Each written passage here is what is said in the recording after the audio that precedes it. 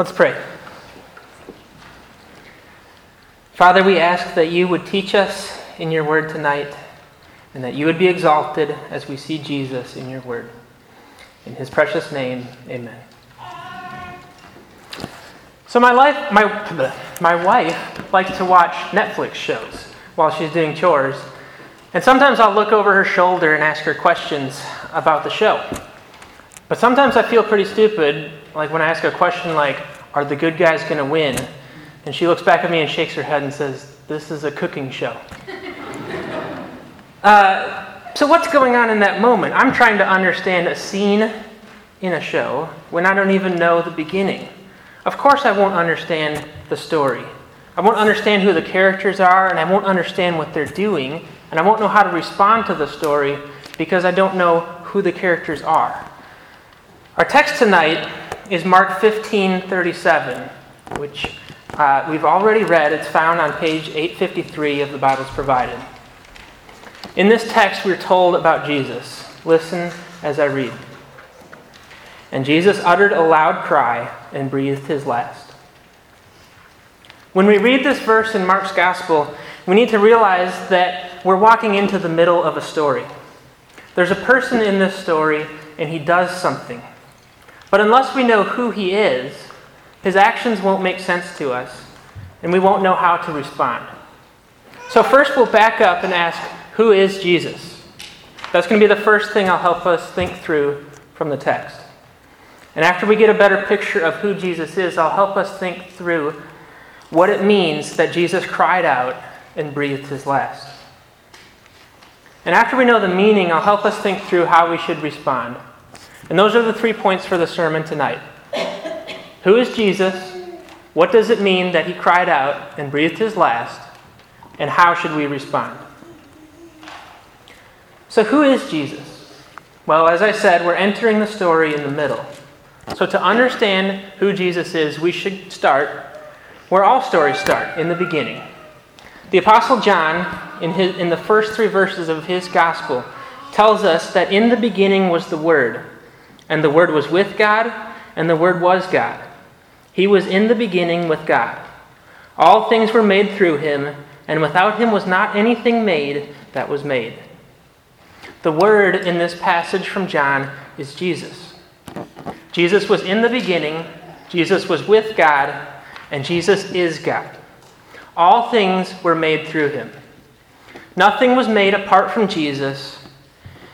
Jesus was in the beginning with God and was God and breathed out the words, "Let there be light." And there was light. In Genesis, the first book of the Bible, we read that the Lord God formed man of dust from the ground and breathed into his nostrils the breath of life, and the man became a living creature. Jesus was with God and was God when the Lord God breathed life into Adam, the first man. And because God created Adam and Eve owed obedience to God as their creator. But Adam and Eve did not obey. They listened to Satan, the snake, instead of God. They doubted God's word and his goodness and took and ate of the forbidden fruit. Sin and death entered the world. Paul says in the book of Romans that sin came into the world through one man, and death through sin. And so death spread to all men. Adam sinned as a representative for all mankind, and all mankind after him, including you and I, have followed in his pattern of doubting God's word and disobeying. And all who have descended from Adam have had to confront the reality of death, just like Adam. And because Adam and Eve disobeyed, God threw them out of the garden that he had put them in. But not before promising grace and hope. In Genesis 3:15, God spoke to the snake and said, "I will put enmity between you and the woman, and between your offspring and her offspring. He shall crush your head, and you shall bruise his heel." God promised that one day a snake crusher would come and trample the snake, conquer sin and death, restore creation, and bring God's people back to his garden. Through the rest of the Old Testament, God reveals more about this promised snake crusher. He would be a prophet, revealing God to people. He would be a priest and act as mediator between holy God and sinful men. And he would be a king and rule over his enemies. All throughout Mark's gospel, God reveals that Jesus is this promised prophet, priest, and king. He reveals that Jesus is Lord, the eternal Son of God. God reveals in Mark's gospel that Jesus is Lord over nature, people, demons, even death itself. In Mark 8, we see Jesus revealed as the Christ, the anointed one, the promised one from the Old Testament. Mark leaves no ambiguity that this Jesus about whom he writes is the promised snake crusher, anointed by God to enter the fight against sin, death, and the curse, anointed to win. Mark confronts us with this Christ. This is Jesus, the Christ, about whom we now read in Mark's gospel, crying out on the cross and breathing his last. So now that we see better who Jesus is, we can ask the follow-up question. What does it mean that Jesus cried out and breathed his last?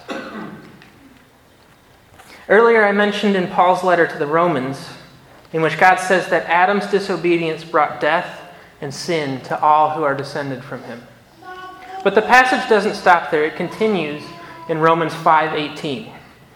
Therefore, as one trespass led to condemnation for all men, so one act of righteousness leads to justification and life for all men. For as by the one man's disobedience the many were made sinners, so by the one man's obedience the many will be made righteous.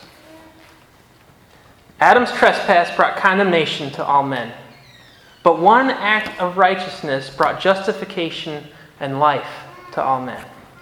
What is this act of righteousness? This act of righteousness is Christ's life and death. Unlike Adam, who did not live in obedience to God, Jesus lived in perfect obedience to God. Every breath that Jesus took was in perfect obedience to the Father. Jesus did what Adam did not do. Jesus did what all who have descended from Adam have not done. We have all sinned and fall short of the glory of God. We have all disobeyed our Creator, but Jesus lived a perfectly sinless life. Jesus, the snake crusher, came into the world he had made and offered up his life of perfect obedience to God as a ransom for many. The snake crusher came to tread on the serpent, but the serpent would strike his heel. Treading on the serpent would not be free. As one author put it, the business of treading on serpents is painful business, especially for the heel. Jesus would have to die. And that is where we are in the story of the snake crusher. Jesus has gone to the cross to die, but through his death he would crush sin, death, and the serpent. In Luke's account of the death of Christ, he tells us what the content of this loud cry was. Luke tells us that Jesus cried out with a loud voice and said, "Father, into your hands I commit my spirit." And having said that, he breathed his last. This is Jesus' last prayer. And there are a number of things that we can learn from Christ's prayer. "Father, into your hands I commit my spirit." Jesus was obedient all the way to the end. He knew that no sinner can be close to God. God, in his justice, must punish sin. Jesus knew that God would not receive a sinner's spirit into his hands. So this prayer, "Into your hands I commit my spirit," reveals Jesus' confidence that his spirit would be received by God. By this prayer, Jesus shows that he remained obedient all the way to the end, and his cry was a cry of victory. He had made it. All of his trials, all of his sufferings, all of his temptations were over, and he had won. He remained obedient all the way to the end. And so he voluntarily offered up his life without blemish to God, thus securing an eternal redemption. And so Jesus cries out with a loud victory cry, "Father, into your hands I commit my spirit." This prayer is not a prayer that Jesus prayed for himself alone. He prayed this prayer also on behalf of all those that the Father had given him. You see, Jesus was establishing a new type of humanity. Adam was the first head of humanity, and all who have descended from him have had the same problems he did: sin and death. But Jesus came as the second Adam. Romans 6, 5-6 tells us that if we have been united with him in a death like his, we shall certainly be united with him in a resurrection like his. We know that our old self was crucified with him in order that the body of sin might be brought to nothing, so that we would no longer be enslaved to sin. Jesus offered up this prayer and committed into the hands of the Father not only his own soul, but also the souls of all those that the Father had given him, who are united to him by faith. He offered up this prayer, believing that in his death, the sinful nature of all those that the Father had given him would also be brought to death. Even though Jesus was pouring out all his wrath on Jesus for the sins of his people, Jesus believed in faith that God would not let him stay dead. He believed in faith that his sacrifice would satisfy the wrath of God. So when Jesus cried out, "Father, into your hands I commit my spirit," and breathed his last, he believed that the Father would not abandon his soul or let him see decay. Hebrews 5, 7-9 tells us that in the days of his flesh, Jesus offered up prayers and supplications with loud cries and tears to him who was able to save him from death, and he was heard because of his reverence.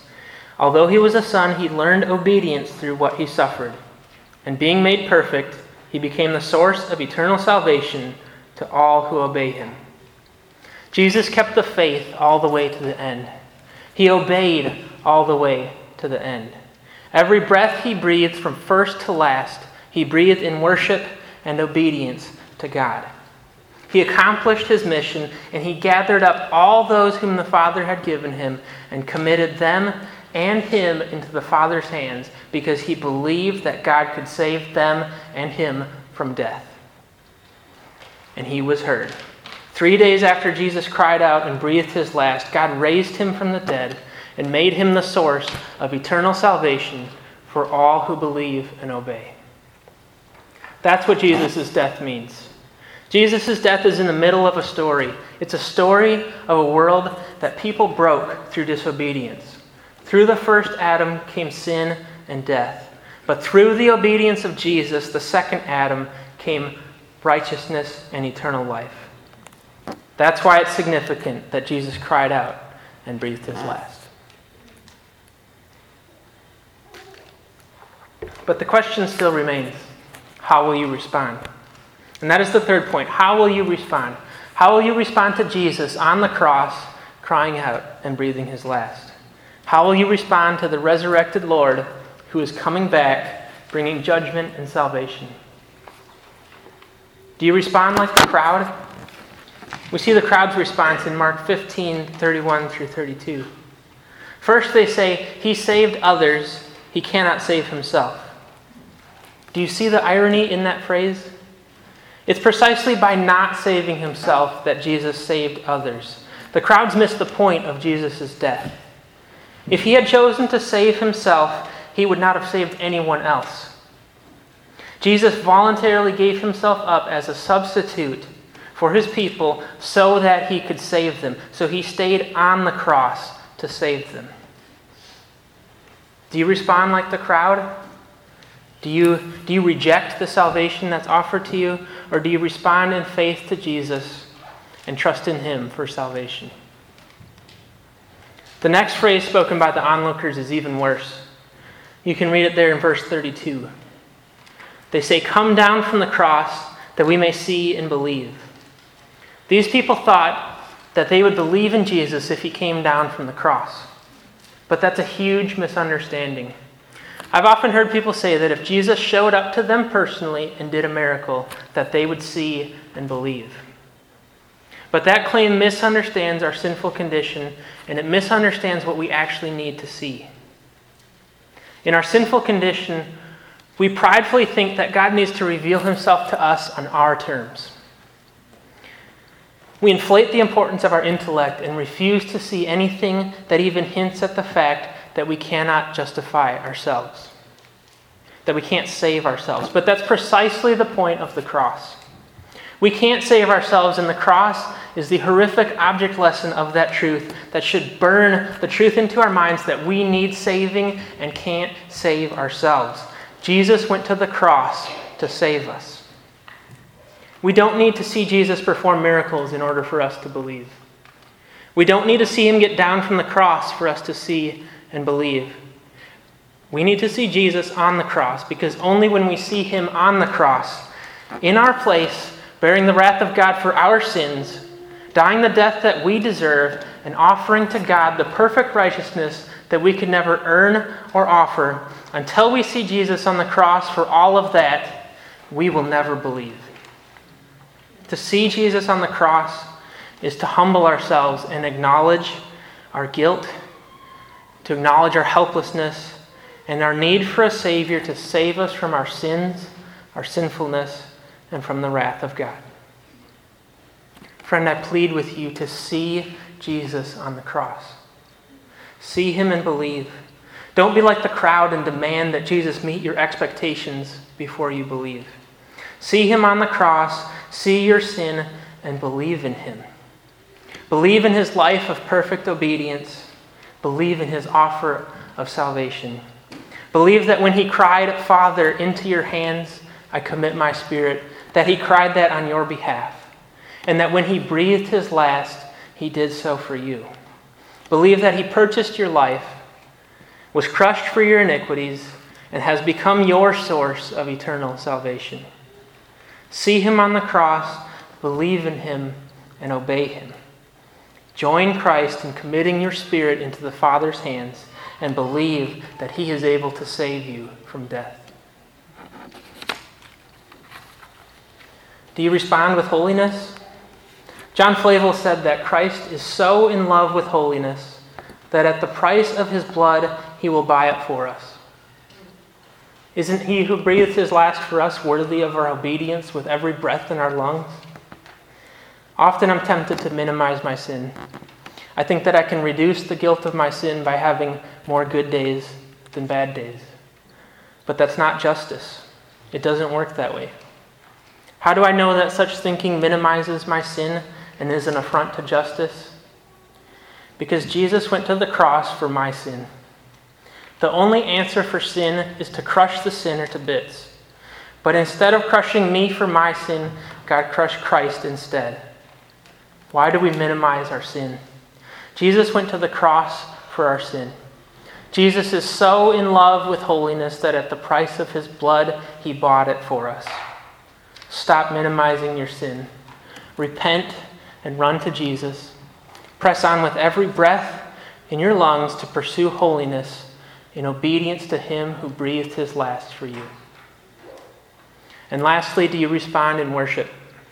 In a few minutes, those of us who have responded to Jesus by believing and obeying will have the privilege of celebrating the Lord's Supper together. In it, we look back at Christ's sufferings, and we look forward to the day when we will dine with Christ in the new heavens and the new earth.